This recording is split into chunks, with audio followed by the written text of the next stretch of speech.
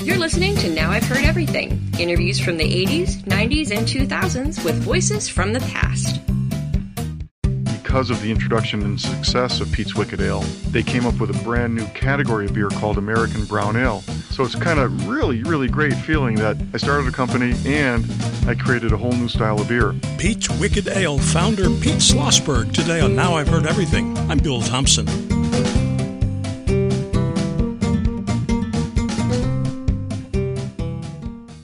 Welcome back to For Pete's Sake week on Now I've Heard Everything. All the interviews I'm featuring on the podcast this week are with a gentleman named Pete. Now, you know, it's not many entrepreneurs who can turn a hobby, what is essentially a hobby, into a multi-million-dollar business. One guy did it. In 1986, he formed, along with a partner, he formed Pete's Brewing Company. His name was Pete Slosberg. And together they created a brand called Pete's Wicked Ale. Well, Pete's Wicked Ale became hugely popular, and before long, Pete Slosberg was putting his rocket science degree to work actually making beer. You'll hear more about that in just a moment. Now, there's also a connection to another company that has really been in the news a lot lately. You see, Pete's Wicked Ale had a mascot, and that mascot was at the center of a legal battle they had with none other than Anheuser-Busch. You'll hear about that in just a few minutes. I met Pete in 1998 when he wrote a book about his entrepreneurial experience. So here now, from 1998, Pete's Wicked Ale founder Pete Slosberg. To me, there's a lot more to beer than what's in the bottle. And this comes from a really weird perspective. I never drank beer till I was 29. And when I tried to home brew, I discovered what beer can really taste like. And I got excited about beer once I tried beer. When you make it with the traditional ingredients, using traditional methods, you get color, taste, and aroma in beer. And that was really missing from the American public since the end of Prohibition. And home brewers like myself started producing home brews. And then some wild and crazy guys, some of us, started companies. And I started Pete's Brewing Company in 1986.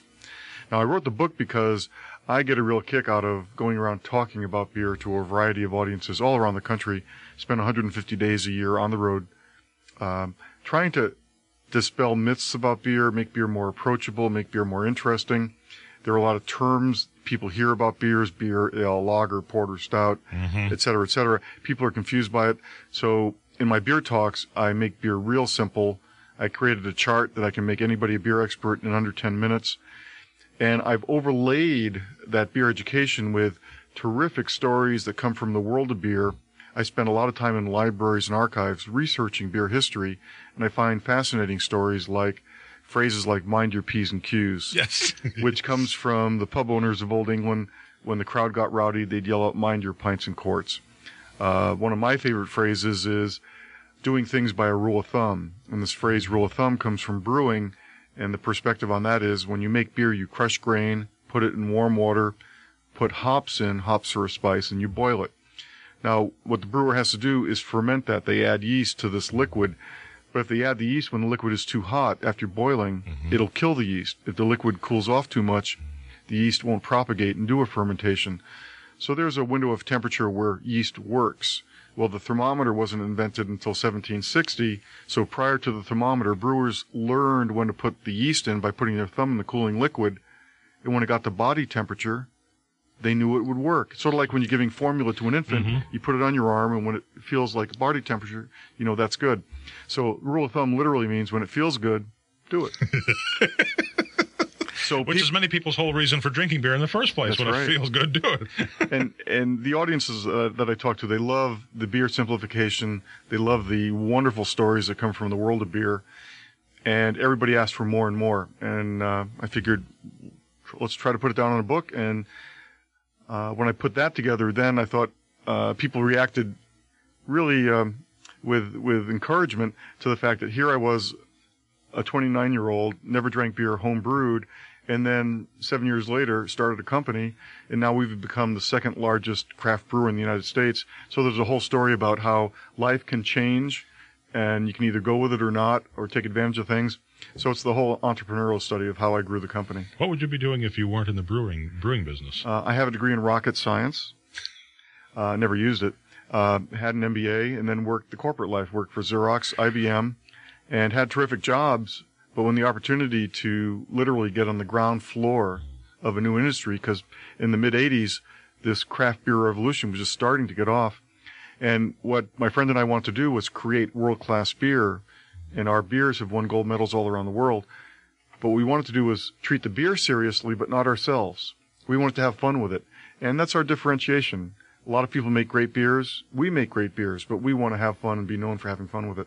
So it's been a 12-year labor of love. When you've got a period like the one you had the 80s, when everybody seemed to want to get into the act, there's a shakeout eventually. The people who aren't really serious drop out. The people who are serious stay in. What separates the people who were serious from the people who decided, well, maybe it's not for me after all? So yeah, we are in an era of super saturation. And we believe you have to have a great beer. You have to support it, though. We have a great name. The Pete's Wicked name has worked really well. We have great artwork on our labels, but we also support the beer with our wholesalers and retailers. So it's not just produce a great beer and they'll come running for it. You have to treat it as a business. How did you become wicked? When not you personally, of course. Well, we met you. No, just kidding. What we wanted to do to show that we had some humor and we didn't want to take ourselves too seriously, my buddy and I listed adjectives on a board to see what fun adjective could describe the beer, and nothing worked.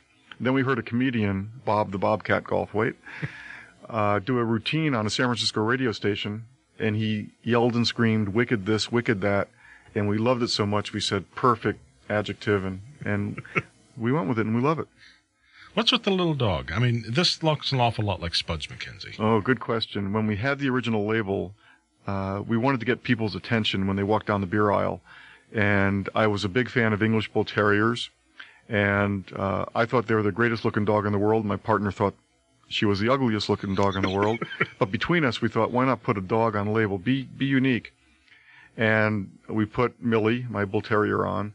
And about 6 months after we started selling the beer, my buddy Mark was over my house and we were watching David Letterman, and Spuds MacKenzie was introduced to the country. And we thought, my God, how can they have the same bloody idea as we did? But we were first. Well, it turned out about a year later, we got a letter from St. Louis saying, it's come to our attention that you have a Bull Terrier. It's causing confusion in the marketplace. Get rid of the dog. Well, our lawyers wrote a letter back, and it took about another year and a half when we got another response from St. Louis, Anheuser-Busch, saying, no problem, keep the dog. So we thought, that kind of confirms that we were first. But also, if they have no trouble with our keeping the dog, maybe we should have trouble with them keeping their dog. And this is a case of you dream up a business, you have a great time doing it, but there are all sorts of things that can complicate it. And we could have gone after Anheuser-Busch. At the time, our lawyers told us, because we only sold our beer in California, the best we could hope for would be to keep Spuds from being in California. Also, even if we got that far, we lose our company in legal fees. So we thought, are we in the legal business or beer business? So even though we were first and we were right, you can't fight big companies because of their money. So we went to a new label, our new Wicked Ale label that replaced Millie. Then that year won the Clio Award for the best beer label in the world, so it wasn't a bad trade-off. That's right.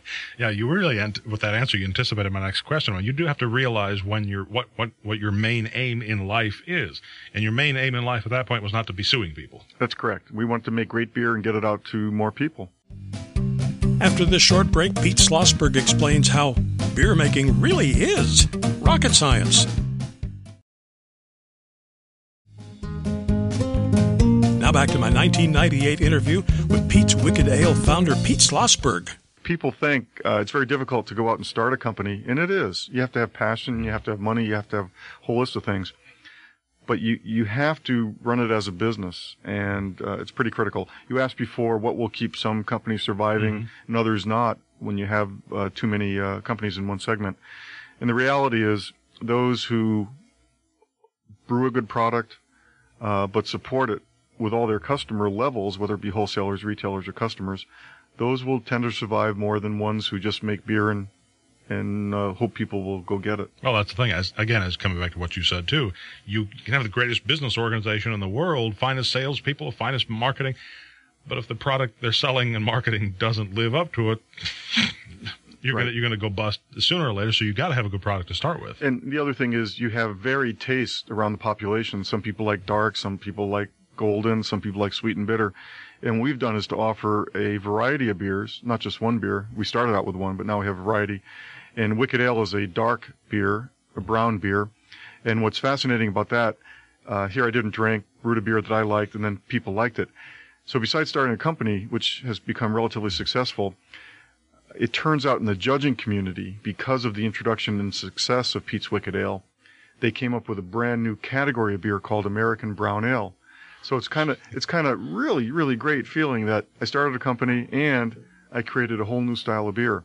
Now we also have a brand new beer, which we call ESP Lager, Extra Smooth Pub Lager, which is a golden beer. So it's fun to have a variety to offer the public. Yeah, they might like one or two, but that's okay. I don't like every beer in the world either. But it's fun to have people experiment. And that's what our whole craft beer revolution is.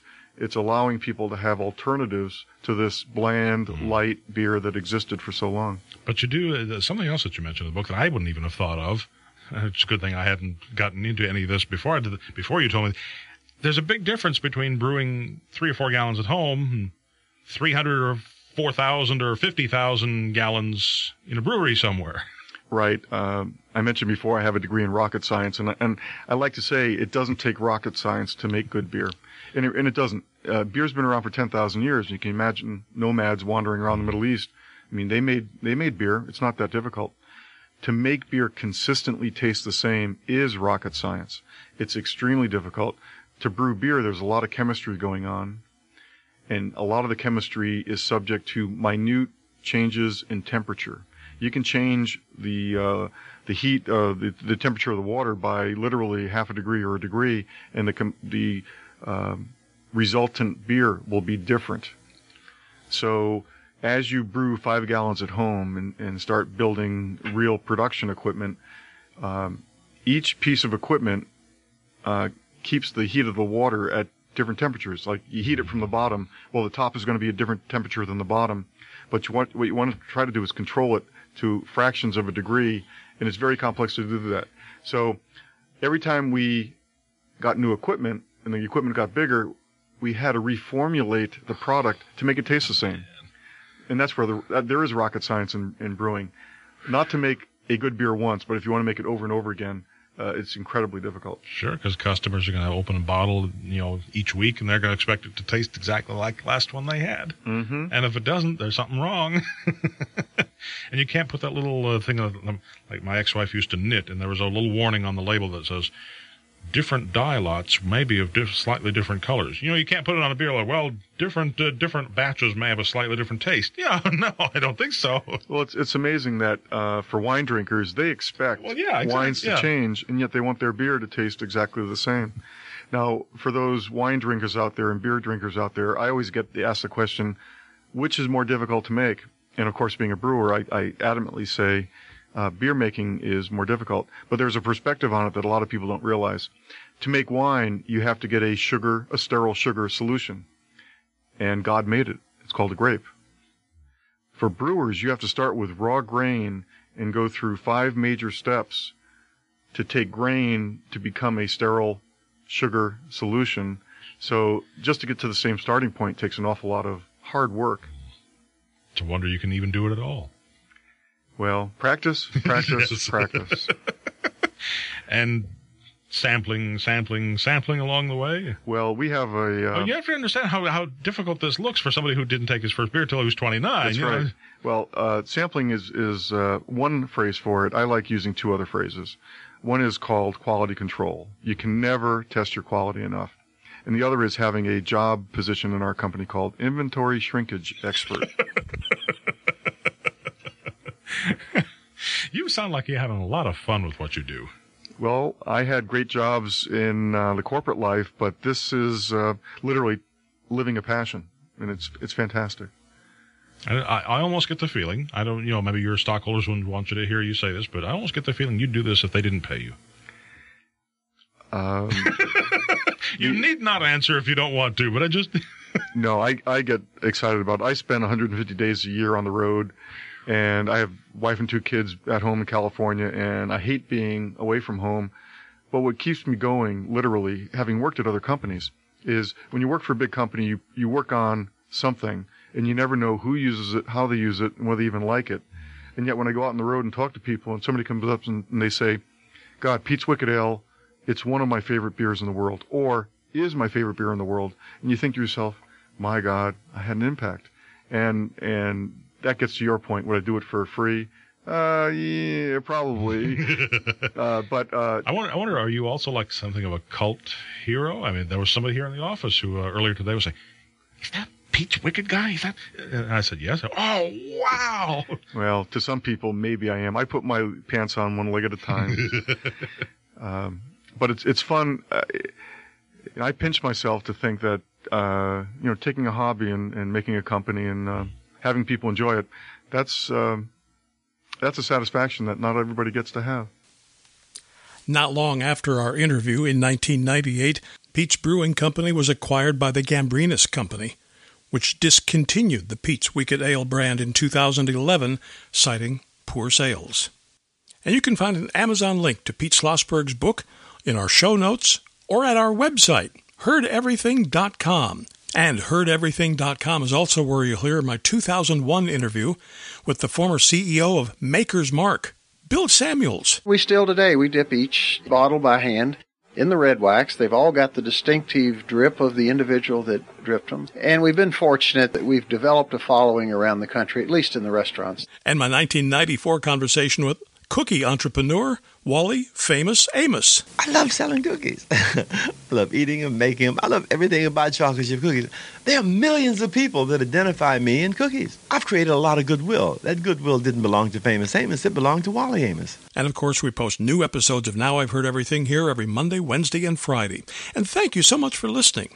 Next time, as we wrap up For Pete's Sake week here on Now I've Heard Everything, the Persian Gulf War made him a television star. But his experience as a war correspondent is much broader and deeper and richer than that. My 1994 conversation with former CNN correspondent Peter Arnett. I had the privilege of going into the battlefields and reporting on what I saw. I didn't have to listen to a commanding officer talk about action. I was seeing it. That's next time on Now I've Heard Everything. I'm Bill Thompson.